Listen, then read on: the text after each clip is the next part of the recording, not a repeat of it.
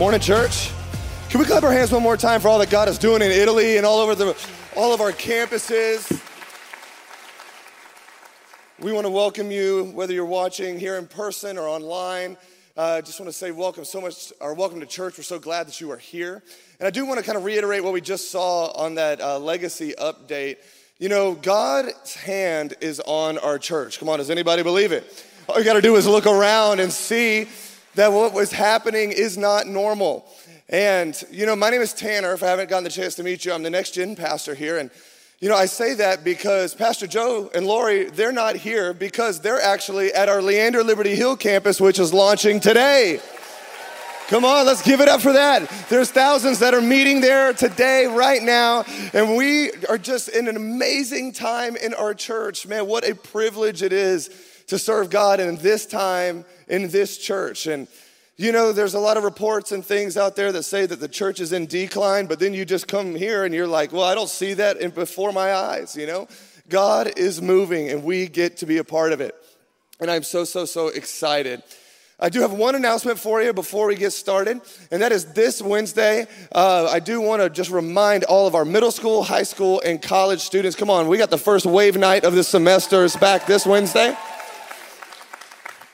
And so if you are middle school, high school, college age, just want to invite you out Wednesday starting at 6:30. It's going to be a ton of fun. You're going to meet a lot of new friends. And most importantly, God always moves in a special, unique way here at Wave Night. So I want to invite you out to that as well.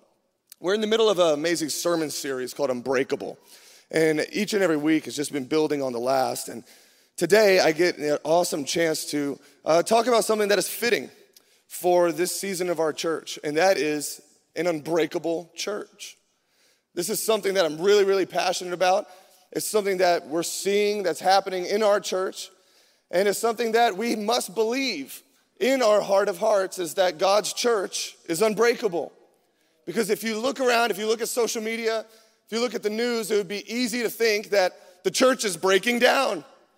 It'd be easy to think that, the morals, the ethics, the different things that are happening in our world today are really signs that the church of Jesus is breaking down. And today, I want to convince you that it's not breaking down, but it's actually Jesus is building it up. And I want to just set a foundation before we jump into the scripture today. And that's the reason that we have an unbreakable church is very simple. It's because we serve an unbreakable God. It's because it's his church, it's not ours. Come on, if it was your church, it'd be broken already. Matthew 16, we're not going to have it on the screen, but it says, this is Jesus talking to his disciples, and he says, I will build my church, and the gates of hell will not be able to stand against it. So before that we even go any farther in this message, we need to set that as a ground rule that we don't believe that the church is broken because Jesus is whole. We don't believe that the church is breaking down and that it doesn't have the power that it has always had in people's lives. Why? Because Jesus is still just as strong as ever. So today's message is not going to be about that. It's going to be about what is your part to play in the church. You as a congregative celebration, you as a person who's alive in this time and in this generation with all of these issues that we have going on in the world, what is your part to play? I want if you go with me in your Bibles to 1 Peter chapter 2. 1 Peter chapter 2. This is Peter writing to the first generation church. And if you want to talk about breaking down, there was a lot of reasons that the first generation church would have been breaking down. Mass persecution. They didn't have the numbers. Really, the amount of people who were against them was way more than the people who were for them.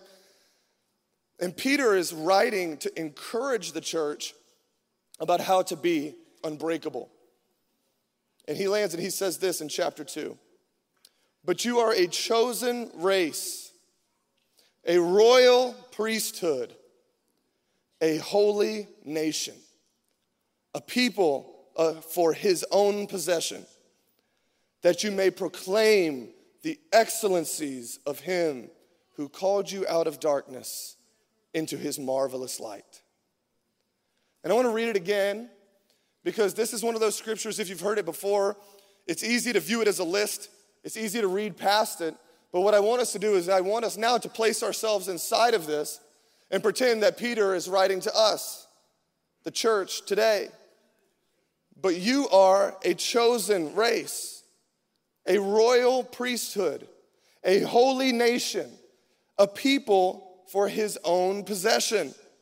Why? So that you may proclaim the excellencies of him who called you out of darkness into his marvelous light. Come on, is anybody in the marvelous light of Christ this morning? He's called you out of darkness. He's saved your life. And so this is our identity as the church. And my hope is that by the end of our time together, we can not only know and believe this, but we can begin to work this identity out in the world around us so that we can see more and more people come to know Jesus. Come on, let's pray. God, thank you for the amazing opportunity that it is to be your church. God, thank you that you chose us. God, thank you that you saved us. Thank you, Lord, that you sent your son to die for us, to be your church. So God, today we accept that responsibility. We say thank you for the privilege that it is to be counted as yours. In Jesus' name, amen. Awesome. So if we're gonna be an unbreakable church, we first have to understand, what is the church? The church is called many things. It's called the bride of Christ. The list goes on and on. But today I want to focus on the church being the body of Christ. The body of Christ, which is really interesting because, when we think of church, we think of maybe the building or the Sunday service or something that you may attend or that you see in a city square somewhere. But it's way deeper than that, and also it's way more personal than that. The church of Jesus, the church at large, the big C, as you may call it, church, is three parts. It's global, it's local, but it's also personal. And we have to understand this because the church globally is our opportunity to be a part of something much greater than ourselves. There are people in Europe that are meeting right now, our campus in Italy, like you just saw, or our campuses in Mozambique. Or there's other people in China who maybe have to meet underground today. But we're all the same church at large.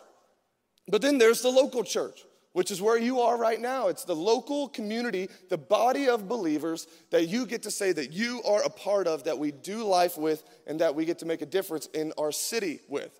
But then lastly, the church is personal, which means that you are the church. I want you to hear me. You are the church. And maybe you've heard that before. Maybe you've heard that statement before. But I want to bring it to a little bit of a deeper level today. And it's that it's not just you are this generic church, but no, you are the body of Christ. And the global and the local church is really only as good as its personal parts.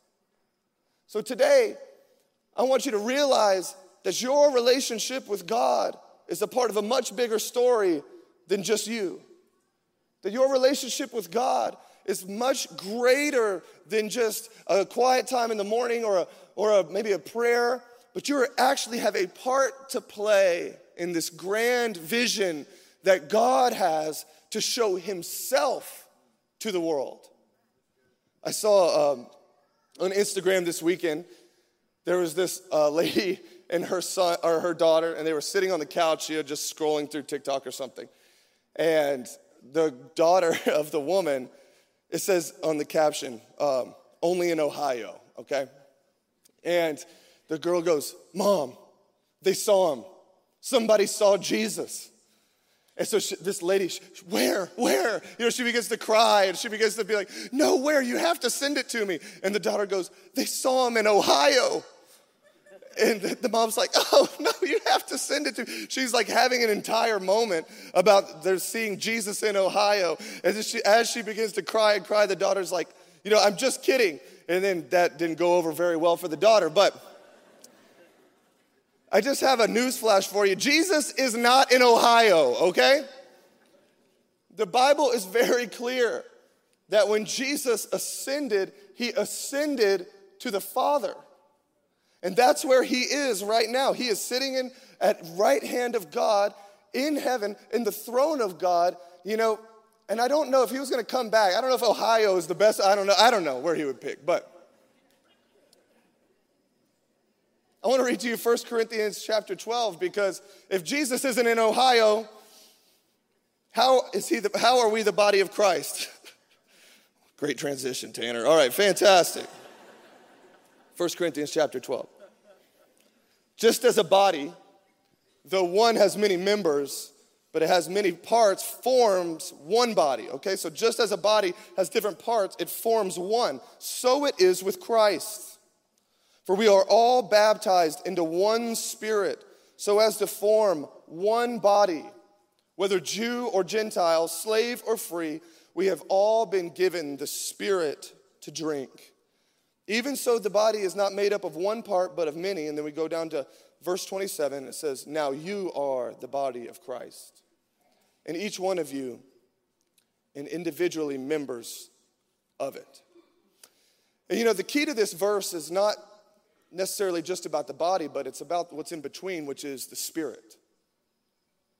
The Spirit of God is what binds us all together. Because if Jesus is not in Ohio, where is he? Okay, he's in heaven.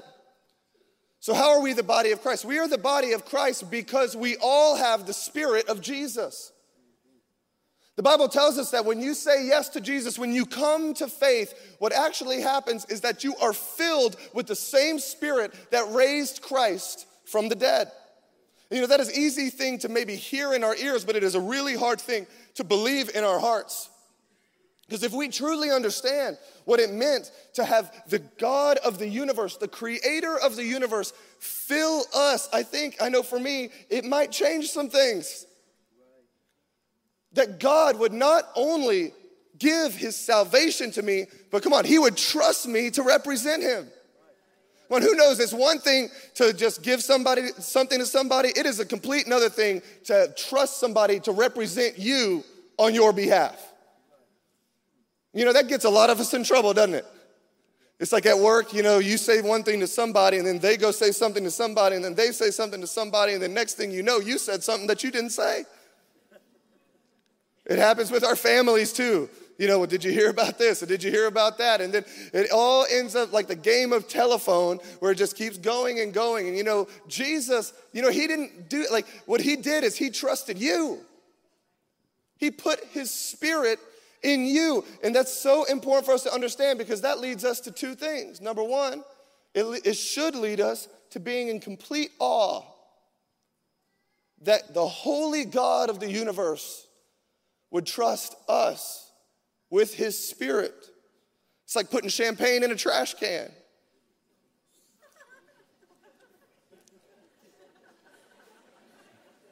The laughs are from front to back. It's happening. It's true though, isn't it? We're also aware of ourselves.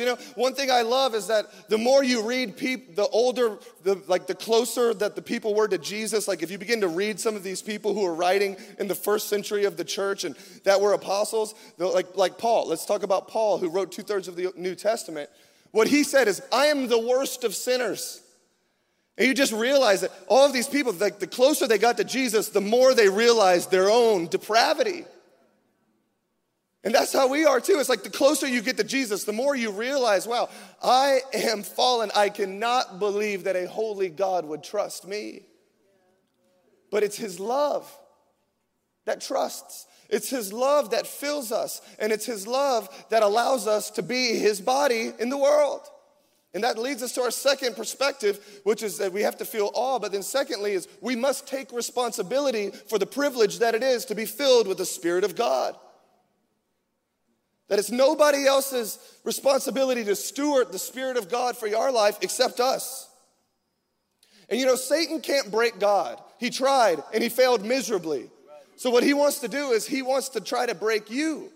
Why? Because it's not about you. It's about if he can break you, then he can pervert the image of God in the world.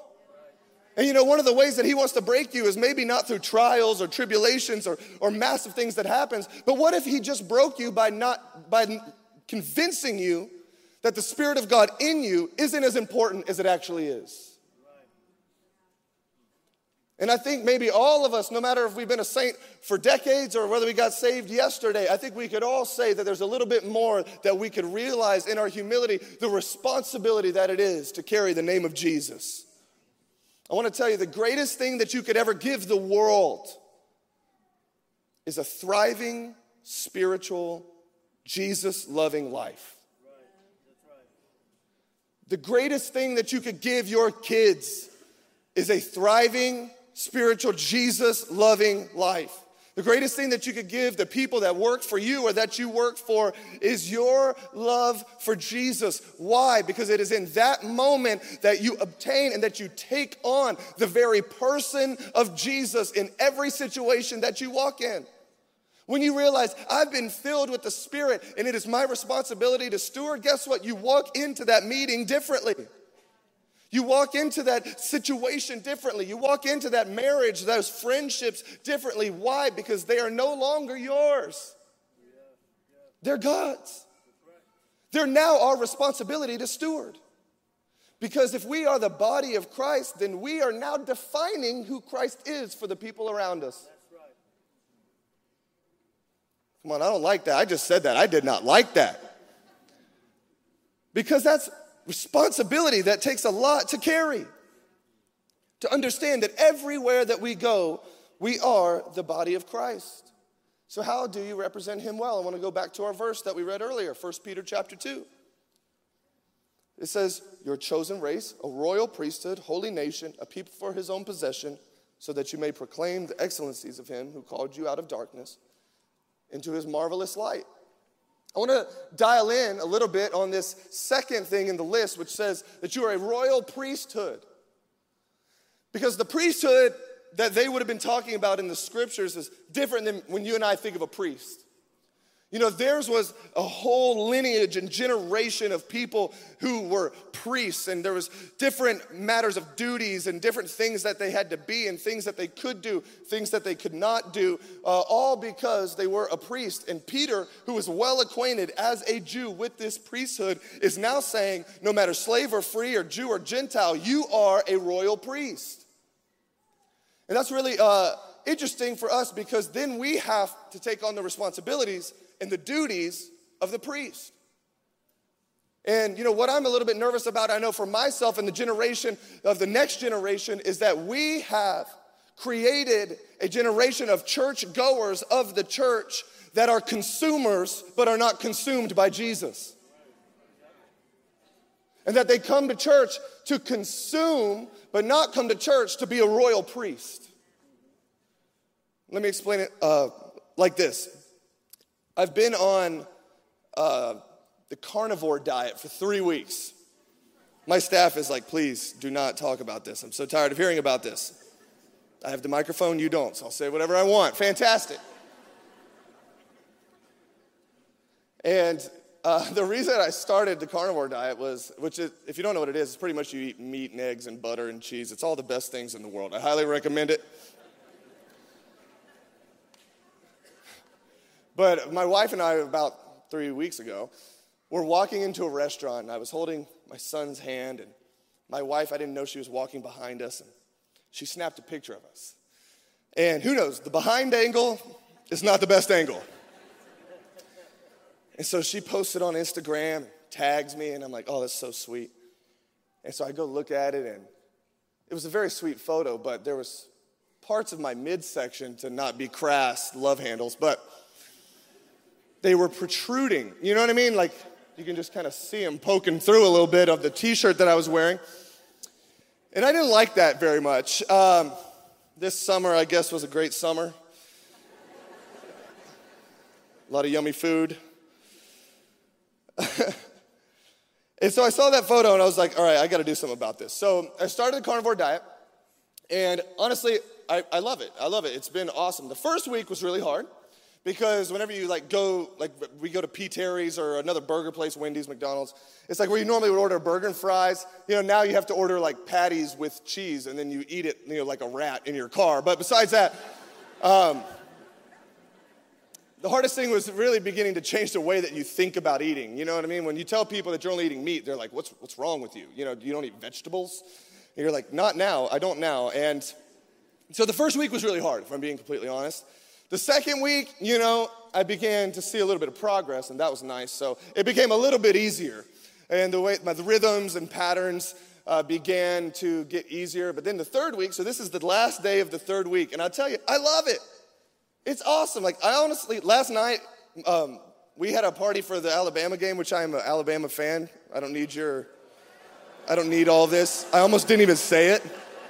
I didn't even want to say it. But they can't see you on the camera, but everybody's throwing the sign of the devil up at me right now. It's fine.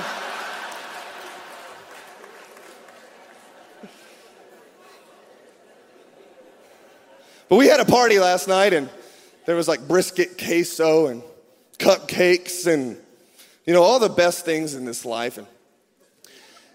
And I was I'm going to go for it. I'm just going to go for it. Just ate whatever I wanted last night. And I woke up this morning in pain. And you know what I realized? It's like, I didn't even really want to eat all of those things anymore. It's like, I actually love doing the carnivore diet. I love not only the results, but I love how I feel. I have a lot of energy and different things like more cognitive focus. But why am I even telling you this? It's because at the beginning, it was because I wanted to consume progress. Do you hear me? I needed to be consumed by, I wanted to consume weight loss or whatever it may be, but then it's like 3 weeks into it, beginning to form new habits, I'm now consumed by it. I love it. It's what I want to do. It's now who I am. As the church, we all start as consumers. Why? Because we're all sinners. We all need to be consumers of God's grace. We all need to be consumers of his salvation, and he meets us exactly where we are, no matter of our past or our sin or whatever we've done, and he saves us, and it's amazing. And you say yes to Jesus, and your life gets flipped upside down, and you begin to change the way that you think, and you begin to change the way that you are, and it's just like you are so excited and happy. Anytime the doors are open of the church, you're there. You're a consumer, but there comes a point in your relationship with God where you have to flip from being consumer to be consumed by Jesus. What's the difference? The difference is that a consumer says, God, what can you give me? And the consumed says, God, what can I give you? It's easy to be a consumer because it all revolves around us. And that's the world that we live in. It's everything on our phones, and it's everything that we see online, or advertisements are even curated so that we would be better consumers. But it's harder to be consumed by something. Why? Because it means that you're the one that has to change. And this is where we have to start. And if we talk about what it means to be a royal priest, I want to talk about the responsibilities and the duties that come with being a royal priest, because if you are a consumer, you can't accomplish those things because you're always focused on what you can get. Actually, I want to explain a little bit farther like this. You see up here, there's a mirror, and then there's a window. When you're a consumer, you come to church, and it's like you're standing in front of a mirror. When you're first there, your only focus is yourself. You come into the house of God and you look into the mirror of who God is. The Bible even talks about this. It says in James that the word of God is like a mirror. And so it's a bad thing. It's a great place to start, but what I want to say is that it's not a great place to finish. Because what happens is that when we look into God's house, when we have the perspective of consumer when it comes to God's house, what ends up happening is the worship becomes about me. The word of God becomes about me. Come on, they ran out of breakfast tacos at the Blend. That's now about me. My parking spot that I always get here 30 minutes early for wasn't available, right? It's all about me. That new couple with the crying baby is right behind me. It's all about me. You hear me? Because here's what ends up happening is when you come into the house of God with a consumer mindset, it ultimately leads to offense. The end of consumerism is offense. Do you want to know why people are leaving the faith, why people are deconstructing from their faith? It's because we created an entire generation of consumers that were more in love with the product than they were with God. What happens is that the product lets you down. Why? Because the church is made of people. The church would be perfect if you weren't here.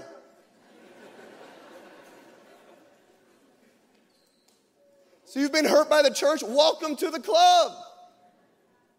Church hurt is a very new phrase. It's a very, like the church, people have always been getting hurt by people in the church, but the term, I don't know if you've heard that term, church hurt, it's actually a very new phrase. But a lot of it has to do with people who get church hurt or people who grew up in consumer-minded churches. Because what ends up happening is they go through things like the pandemic, or they go through things like loss, or they go through things that happen to them in their life, and what happens is the place that always gave them what they needed ends up letting them down. And people that get discipled by movements instead of God end up rejecting God because the movement fails them. And it is our desire here as a church for that not to happen. As much of a move of God that we are a part of, our desire as a church is not that you would be discipled into Celebration Church. Our heart is that you would be discipled into Jesus Christ. Why? Because he is the solid rock that will not fail you. He is your firm foundation. The Bible says that he is a strong tower that you can run to him and find rest. You can hide in him. So if that's the consumer mindset, what does it mean to be consumed by Jesus? It's like this window. When you come to the house of God, I'm trying to put language around maybe your perspective today. Is that when you come into the house of God, it's not all about you. It's actually about what is beyond you. So when you come to the house of God, it's not about, God, what is happening in my situation right now? It's, God, what is on the other side of a reality that I cannot see? Instead of coming to the house of God and saying, what is happening to me is my ultimate truth. No, God, show me the perspective of what is actually true. God, give me the greater perspective. Let me see beyond my circumstance. Let me see beyond what's happening in the world. Why? Because when you see beyond, that's when you begin to live in the abundant life. That no matter what wind and what storms come your way, you can say, I have joy and peace in Christ. Why? Because you come in consumed by Jesus and you're living in the reality of the kingdom of God that is beyond what you can see. We have to be consumed by him. So how do you know if you're consumed? Is your focus on getting or giving? Is it getting a word from God, or is it giving my best to God? Is it, in worship, the AC hits you just right and the keys player just does that little thing? Get that chills. You're like, I just got the God goosebumps. I knew he was real. I was questioning until this very moment. We have to shift our perspective from what do we get from God to what can we give to God. And I want to tell you 3 things that we need to do if we're going to change from this consumer mindset to a consumed mindset. And these are all the priestly duties. I don't have time to go into all of those. I recommend you doing a study of 1 Peter 2:9 for yourself. But the first thing that we need to do is we have to bring our best. Every Sunday when you step into the house of God, I highly encourage you, bring your best. Bring your best in how you approach, bring your best in your attitude, bring your best in your perspective, bring your best in the expectation that you have. Let me ask you this, what is your posture with church? Is it come in, slide in the back? Sorry, back row people. Come on, is it come in, slide out, get here late, leave early? Or is it get here early and leave late? Is it get here expectant, showing up with my notebook or my phone or whatever, just not waiting for what God has to speak to me through his word today?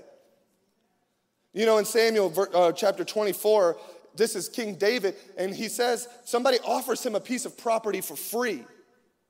And this is his response. He says, no, but I will buy it from you for a price.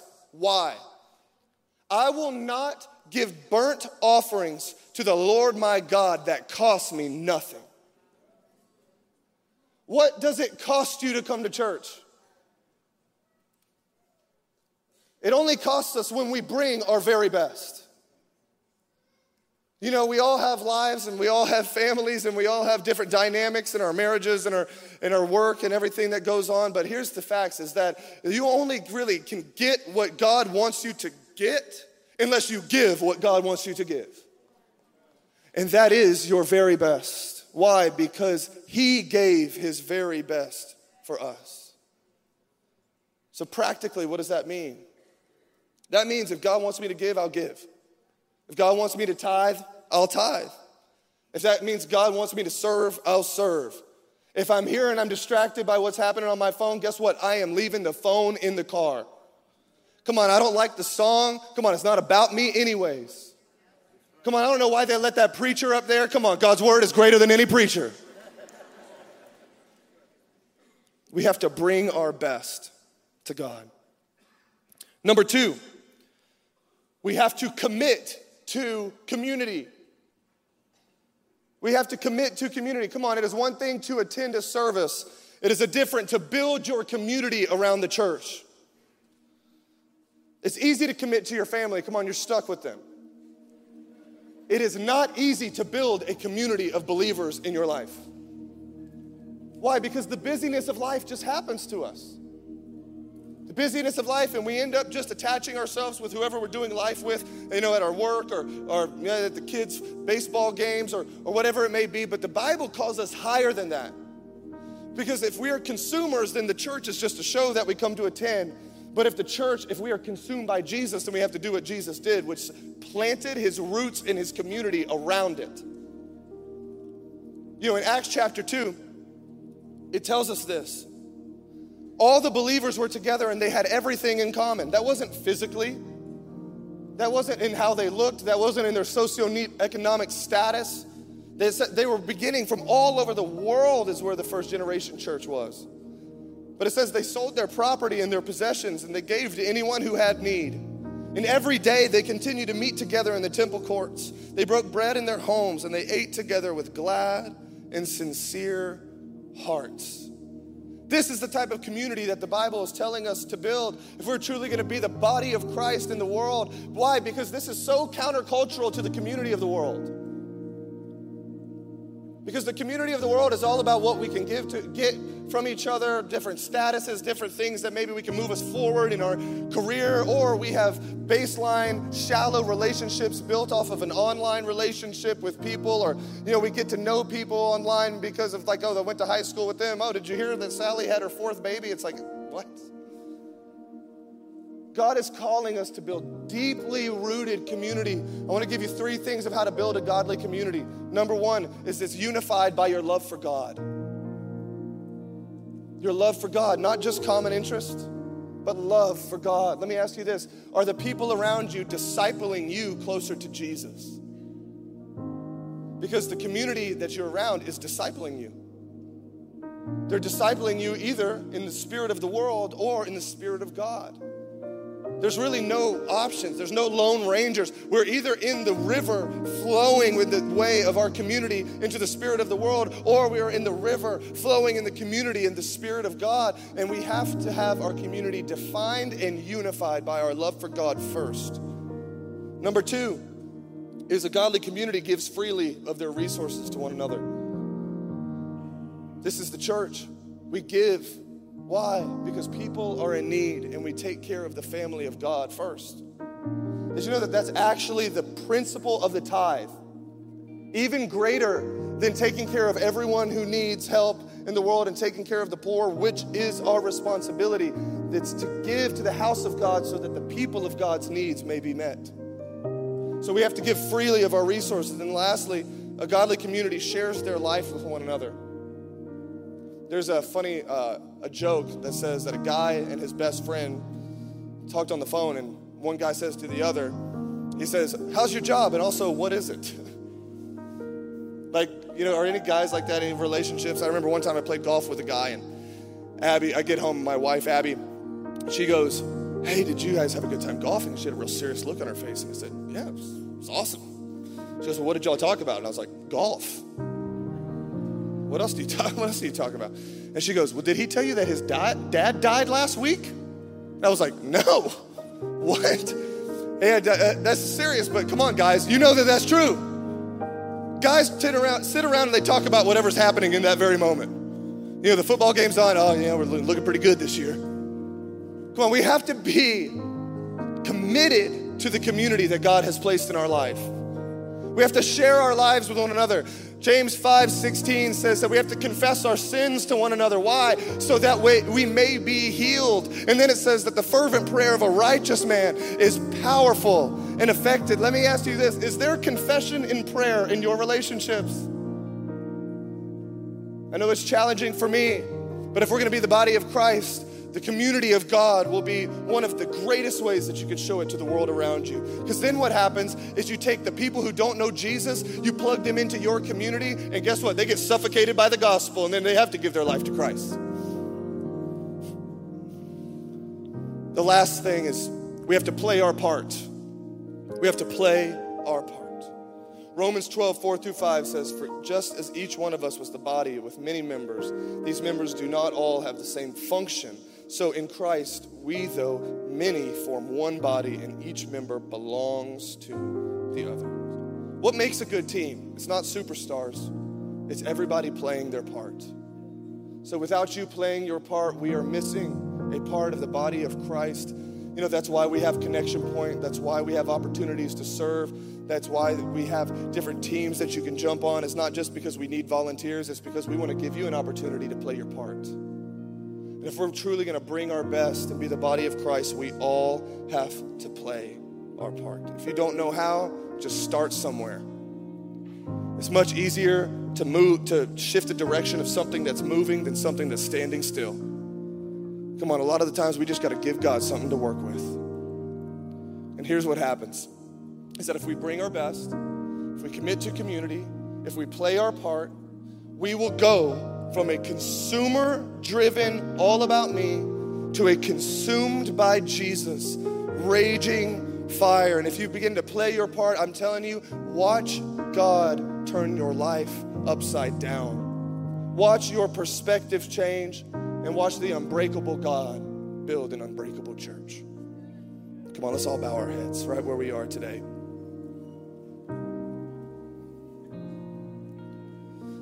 If you're in here today and you said, I've come into church with a consumer mindset. Consumerism has gone beyond shopping and beyond restaurants and beyond into your spiritual life. And you've come into church and it's been all about you and been all about maybe becoming a good person or all about what does God just want to give me. And today you want to commit to changing your perspective and to going from God, instead of what can you give me, God, what can I give to you? And today you're saying, God, I want to bring you my best. If that's you, would you just lift your hand up all over the room? You say, I want to give God my best. I'm tired of being a consumer, and I want to be consumed by Jesus. Amazing. Okay, and then there's some of us that are in this room where you've never been consumed by Jesus because you've never met Jesus. Jesus to you is not somebody that you would be consumed by. He is a religious figure, or he's just, my parents' faith, or the generation that I grew up in, I just always was kind of a Christian. I want to tell you today, Jesus wants to make himself very real to you. You are here on purpose in the church because Jesus wants to meet you right where you are today. And today you feel God pricking your heart. You feel him drawing you to him.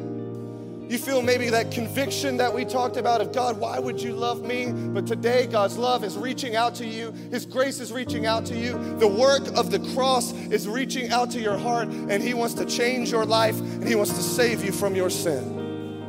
And today you want to give your life to Jesus. I just want you to shoot your hand up when I count to 3 and just make a commitment to him. It's not a sign to me, but a sign to him and say, God, I'm going all in with you. I receive your salvation today. 1, 2, 3. Just shoot your hand up. Hands going up everywhere. Amazing. Amazing. Come on, can we all stand to our feet? I want to pray. I want to pray for those who just raised their hands. I want to pray for us to have a new fire lit on the inside of us, to be the church of Jesus Christ everywhere that we go. Come on, if you feel comfortable, would you just open yourself to God right there with a sign? Come on, let's all pray this out loud together. Jesus, I give you my life today.